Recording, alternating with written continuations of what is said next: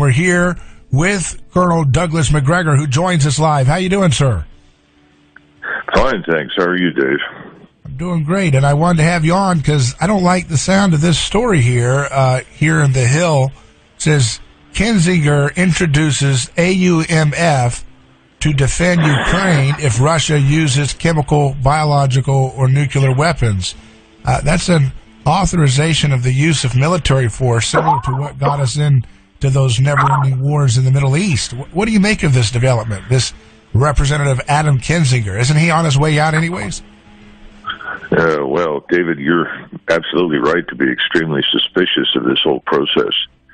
This authorization for the use of military forces turned out to be a surreptitious way to get a declaration of war without having to consult the American people and without having to ask the Congress to commit itself. And it's very dangerous. They talk about nuclear, biological, or chemical. Well, the probability of that happening is pretty low, if not practically non-existent. The problem is that doesn't exclude the possibility of a so-called false flag, where somewhere, somehow, someone reports something that's happened that hasn't and sets events in motion that could result in the United States being dragged into a war against Russia in Eastern Europe. Yeah, it totally doesn't make any sense why they would do this. They seem hell-bent on having a hot conflict with a nuclear power, and I don't understand. What is their calculus here? Do you think this is something that could actually pass? At this point, it's hard to tell. You have a lot of people on the Hill who are listening, as always, to their so-called donors. Donors tend to decide elections, unfortunately, not voters. They're not necessarily listening to anybody in their districts or states who are clamoring for war. There's not much evidence for that. The latest polls show well north of 70% of Americans who are being polled oppose war with Russia. Now, that doesn't mean they don't disapprove of what's happening. It doesn't mean that they're unwilling to send aid or assistance to Ukraine.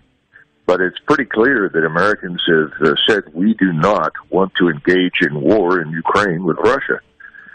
So I think you're dealing with a group of people on the Hill that think this is a way to create a hot war. And in their minds, Russia represents an obstacle to our military hegemony in Europe and Asia.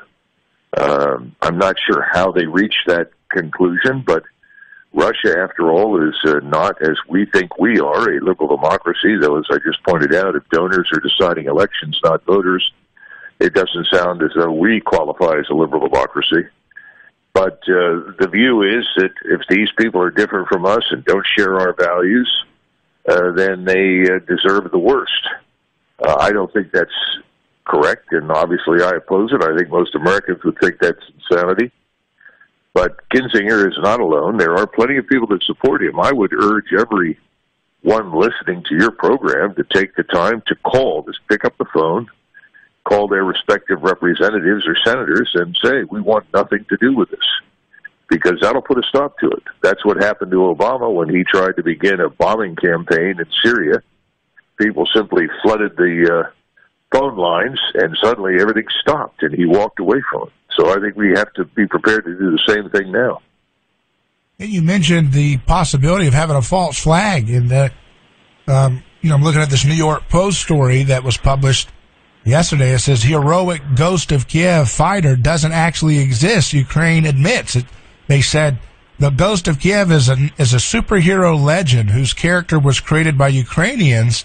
That's what Ukraine's Air Force Command wrote on Facebook. Yet, they have all these little fictions popping up, and I'm sure the Russians are doing their own little psyops too. Of course, that's what you do in these wars. But it's a very disturbing, reckless, and anti-American thing to do an AUMF in the middle of this when, like you had mentioned, and as they've done in the past, they're okay with making up stuff if it helps justify their effort. And they really want us involved over there. Absolutely, and I don't know what the levels of corruption are, but I suspect there's a great deal of it right now.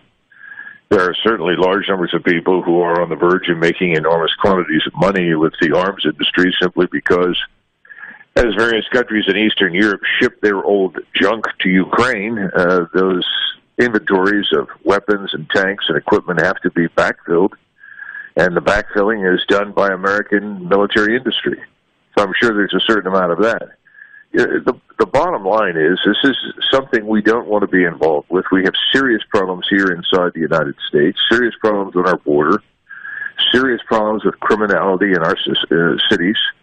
This is the last thing that we ought to be involved with.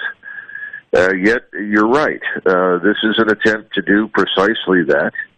And the only thing that we can do in response to this is make it clear we don't support it, in which case this phony authorization for the use of military force won't pass.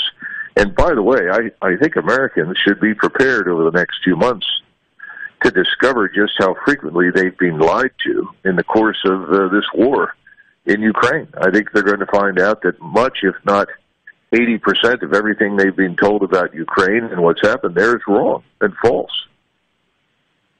You know, it's a far cry from the days of, I'm thinking of the past and past conflicts where industrialists like Andrew Carnegie would fight against wars. It seems like all of the richest forces active in politics and donations really don't, not all of them, but at least the ones that are really involved, seem to really be excited about war. I don't see the old-fashioned industrialists stepping up and saying, excuse me, the donor class says stop the escalation of war here. Yeah, the problem is that people have concluded erroneously that war is something that happens in someone else's country. It's something that happens on foreign soil. It doesn't happen here. And they're wrong. We live in a very different world now. You're dealing with a major power like Russia. The war can come here to the United States, whether it's conventional or nuclear or both. And Americans need to sober up very quickly and understand that. This is not Iraq or any Middle Eastern or African or small Latin American state that can be bullied by American military power. It's a very dangerous situation. Imagine how we would react if we had Russia and China meddling in Mexico with their forces and pushing their equipment in there and pushing their missiles into the mountains near Guadalajara, threatening the American heartland. I'm sure all hell would break loose in the United States.